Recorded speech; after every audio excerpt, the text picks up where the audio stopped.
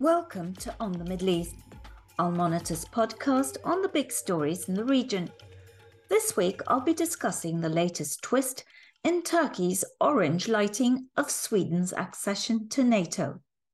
The accepted truth is that Turkish President Recep Tayyip Erdogan signed off on Sweden's membership of the alliance during its latest summit held in the Lithuanian capital Vilnius earlier this month. In other words, that it's a done deal. Not quite. Erdogan said that he would ask the Turkish parliament, where his party commands a majority, to ratify the agreement. However, he added, the Turkish parliament was going into summer recess, so this probably wouldn't happen before October when it reconvenes. And therein lies the rub. Erdogan has the power to call parliament into session whenever he pleases. So what is holding things up? The answer lies in the US Congress, which has banned foreign military sales to Turkey over its acquisition of Russian S-400 missiles and its invasion of Kurdish-controlled northeastern Syria in 2019. Turkey wants to buy F-16 fighter jets from the United States, but several ranking senators, including Senate Foreign Relations Committee Chair Bob Menendez, say Turkey has to ratify Sweden's accession before it permits the sale. With us here to discuss congressional thinking is Endy Zemenides, Executive Director of the Hellenic American Leadership Council, a Greek-American organization that among its policy priorities is the America-Greece bilateral relationship.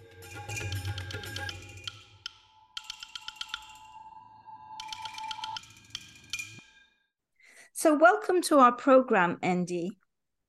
Thanks for hosting me, Amber, and big fan, great to be with you. Thanks. Well, the feelings are mutual.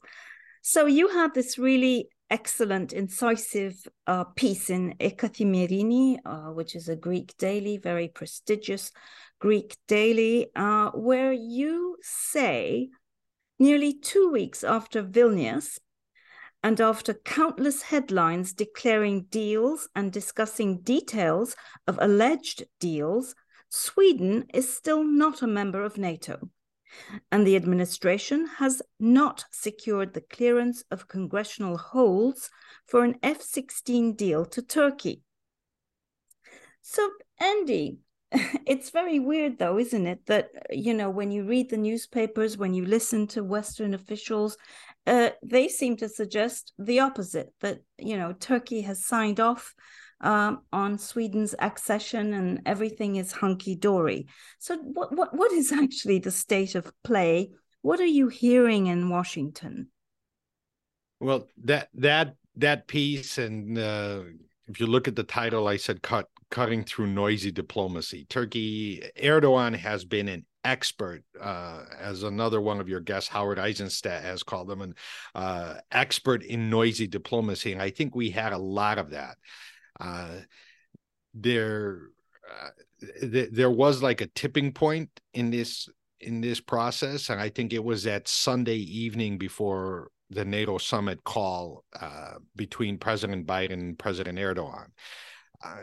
Clearly, either U.S. Embassy Ankara or the National Security Council, or both, had told Biden, "Hey, Erdogan has signed off. Let's do a call, a congratulatory call," right? Because there would have been no other reason for that call since Biden and Erdogan had a sideline visit at Vilnius, and that call went horribly.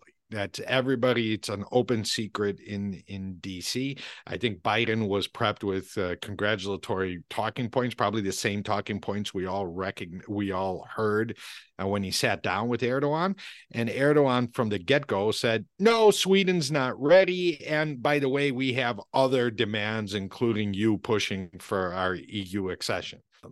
The very next morning after this call, the Axios lead was about President Biden's hair trigger temper, how often he uses the F-bomb or directs the F-bomb at certain staffers. So we can imagine with amusement who got that treatment after his disastrous call with Erdogan. And then in less than 24 hours, we saw Erdogan, flip and say, okay, Sweden is ready. And we saw really no substantive move. Sweden saying, yes, we'll cheerlead for you within the EU. That's not a substantive move. Sweden has always cheerlead for Turkey's EU accession. So I think there was this clear communication from DC. We won't be able to do anything with you. The or else started coming into focus. Maybe we will cancel the meeting at Vilnius. Maybe we won't even talk to Congress. But let's now think about the mood in Congress, because I think a lot of the writing has focused only on Senator Menendez. Clearly, he is the chair. He is particularly powerful. He's particularly outspoken, and he's been principled. But it seems to me that people are missing the fact that there are 4 holds, all 4, even the two Republicans, the ranking member on the Senate Foreign Relations, Jim Risch, and the House Foreign Affairs Chairman, McCall, they have said, we'll start the conversation once Turkey has signed off, once Sweden is in. Gregory Meeks, the head Democrat on the House Foreign Affairs Committee, has actually been closer to Menendez, saying that the Aegean and Turkey's belligerence within NATO is a huge issue for him too. So right now, as we stand, all 4 holds are still on. It's not only the administration versus Menendez. All 4 holds are on. Sweden is not in.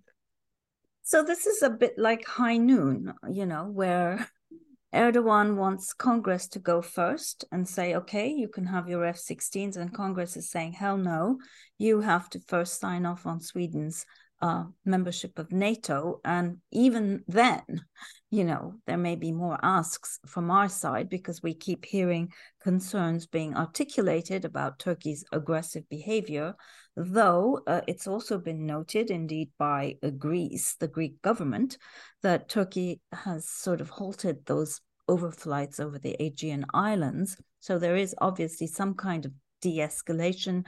Then you had the meeting between Erdogan and Mitsotakis in Vilnius, and there's talk of another meeting perhaps in New York, right? So yeah. Do you agree with, it sounds a bit like a conspiracy theory, but then, hey, I'm Turkish, that's how we think. Greeks have the same conspiracy. Yeah, hey, yeah, we're all the same. Would you say that where things currently stand, Greece kind of holds at least one of the keys to getting this deal through? Because if Greece were to turn to, the Congress and say, look, we're having this conversation with Turkey. We believe that Turkey has sort of changed tack, wants a good relationship, has set aside that aggressive posturing that we witnessed in the Eastern Mediterranean. So don't worry about us. We're good. We're okay. Do you think that would help? Because after all, let's not forget that things between Turkey and Greece got even hairier after Mitsotakis went before the Congress, right, and said that he was concerned about Turkey's aggressive behavior, which of course really triggered Erdogan. And things went rapidly. Well, Erdogan says it triggered him, but if you look at, and the stats are out there, if you look at the 4-month period prior to Prime Minister Mitsotakis' speech and compare it year on year, compared to the same 4-month period in 2021, you see that the escalation had already started. In fact, interestingly enough, we can date the escalation to Greece's signing with the United States of an updated mutual defense and cooperation agreement, which was at the end of 2021, October 2021. So the escalation almost started immediately after, and it actually fits into this narrative that we heard a lot of, especially during the election in Turkey, of the U.S. as the main enemy, not Greece. Erdogan, in fact, throughout allusions of Greece is a stuntman in someone else's play, right? So this anti-American sentiment, and of course, think about how critical the MDCA and the US's kind of forward-leaning approach to new military or expanded military installations in Greece, how that may even change Turkey's strategy in that region. And one of the bases covered in his new mutual defense and cooperation agreement, Alexandroupolis, which everybody thought was going to be key, but nobody expected how fast, and Russia's war in Ukraine made Alexandroupolis truly the Suda of the North. So now the West lands weapons at Alexandroupolis and takes them up through Bulgaria and Romania into Ukraine. So this MDCA, and there are other bases. Suda has become expanded. In fact, Pompeo's last trip to the region as secretary, he announced the housing of the only marine expeditionary ship in the region at Suda. Lamia on mainland Greece has become one of the top listening stations, and hosts of U.S. helicopters that they winter in Greece. So we have this Greece envy going on. But to get back to my point about, the thinking in Congress and the thinking in Athens, and whether, could Greece, listen, if Greece says there is not a prospect for conflict within NATO, because I think this is the whole point. It's not this, as some people say, oh, the Greek lobby, whether it's Greek Americans or Greece. The prospect of a war within NATO is a far bigger existential threat to NATO than Sweden or Finland getting in or not getting in. All right. Sweden and Finland are well armed. Sweden and Finland Sweden is a European Union member, right? There's a collective defense provision for the EU as well. And I don't think Russia can't handle Ukraine. I don't know how it would handle a well-armed Sweden. But the threat of an accident, which would escalate quite quickly. And we can go back to the EMEA crisis in the 1990s. And let's put it this way, a few years ago, then U.S. Ambassador to Greece, today Assistant Secretary of State for Energy Diplomacy, Jeff Pyatt, was warning about an accident. They were, for a year, there were a lot of dogfights, mock dogfights in the Aegean between Greece and Turkey. And by the way, with a less experienced Air Force regimen in Turkey, because most of the Air Force was purged because of the after the coup. That's not a big area. That's a complicated area, especially since people are trying to navigate what is international waters, territorial airspace, expanded territorial airspace. So the prospect of an accident was higher than ever. But here and now, at this juncture, here and now, Greece would have to, if Greece got up and said, we feel well defended, we feel like there's guarantees, but Greece is not going to give that away just because Erdogan promised, right? Because last week we saw that he says, well, we never used F-16s against Greece, which already is a lie, and we won't. So a promise like that will not suffice. What will it take, Endy? What will it take for Greece to tell, Menendez and his colleagues that, as far as Greece is concerned, there is no problem?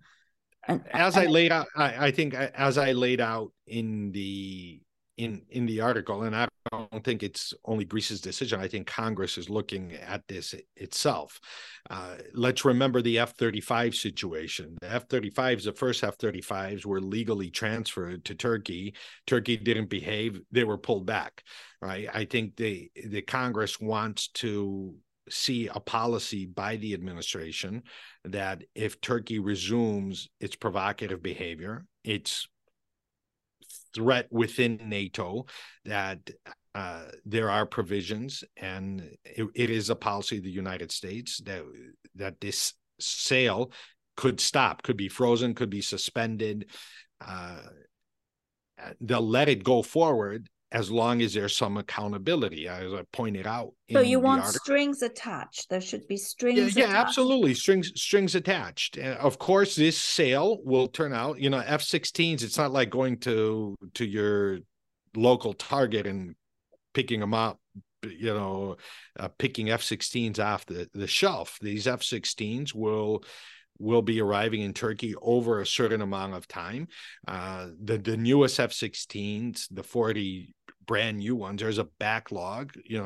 Turkey may have to wait They're talking until about a 2020. 3-year period. Well, I actually think 3 years may be the upgrade. The backlog for new ones could go all the way to 2028. Well, that of course raises the question of whether Turkey would even be willing to wait that long and then in turn decide, oh, well, I'll go and buy some Russian planes. Who knows? But so I actually think the Russian scenario is a complete red herring, because if they bought Russian planes, they would be completely out of any joint NATO exercises.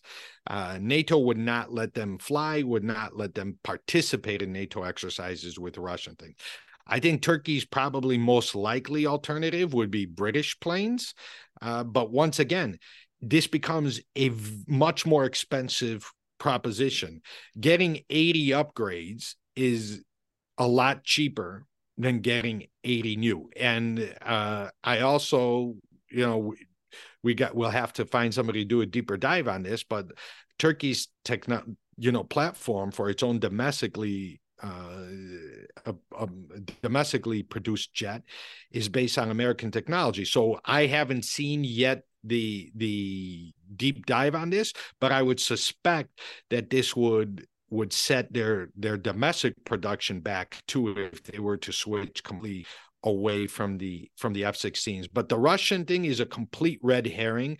And let's put this, let's remind people, because it happened once when people thought it wouldn't, and a further Russian purchase would be yet another violation of CATSA, which when you're asking about Congress, that would just give people an excuse to pursue further sanctions. Well, that's just, I was speculating. So let's move back to, reality here. And of course, the other piece here is that Greece wants F-35s. And my understanding is, as part of allaying concerns about Greece's security as threatened by Turkey, they're trying to synchronize the delivery of F-16s with the F-35s, and that the administration has informally notified Congress of both deals, and now this has to be formalized, but they won't formalize it until they're sure that it will go through, that both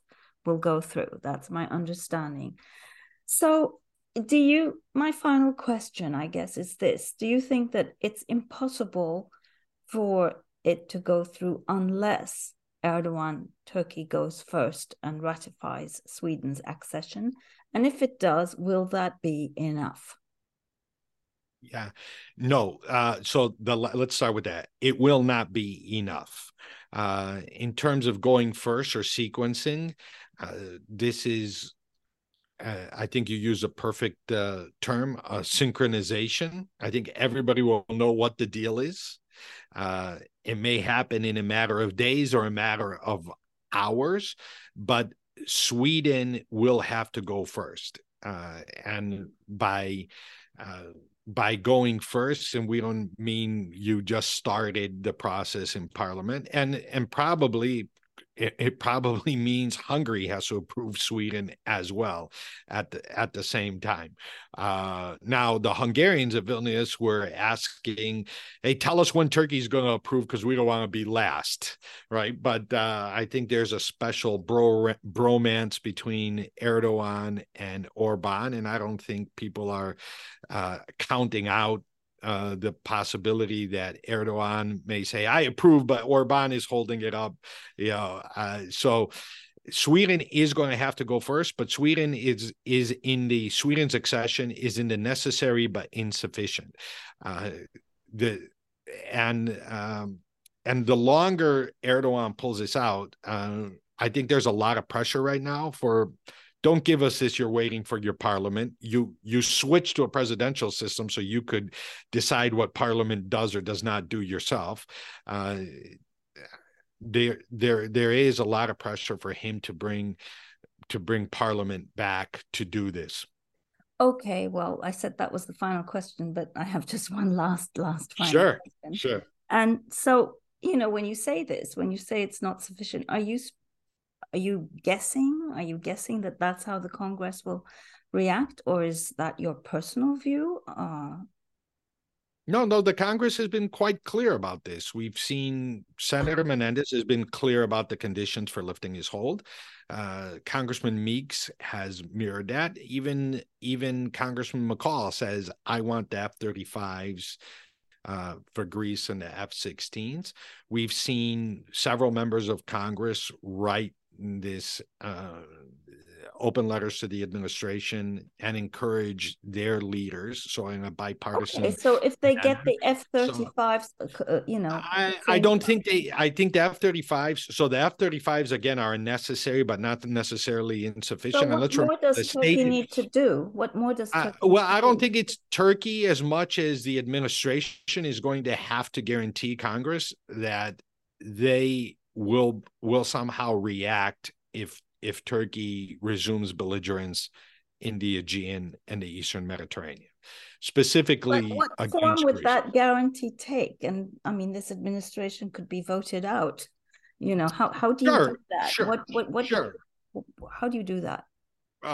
Listen, again, we can look again at the example of the F-35s, right? There were provisions in that defense transfer agreement that provided for suspension or even cancellation in whole or in part. There would have to be a declaration that mirrors the last several readouts we've seen from the White House, that the stability in the Aegean is a priority. That's going to have to be negotiated between the administration and the respective foreign affairs committees. But I think it's going to have to be in the form of some type of guarantee directly to Congress. And like you said, if the administration decides to, or another administration decides to not enforce such a guarantee, having it a declared policy of the United States allows Congress to do exactly what it did in F-35s, right? Okay, we'll use the NDA or something else to stop the rest of this transfer.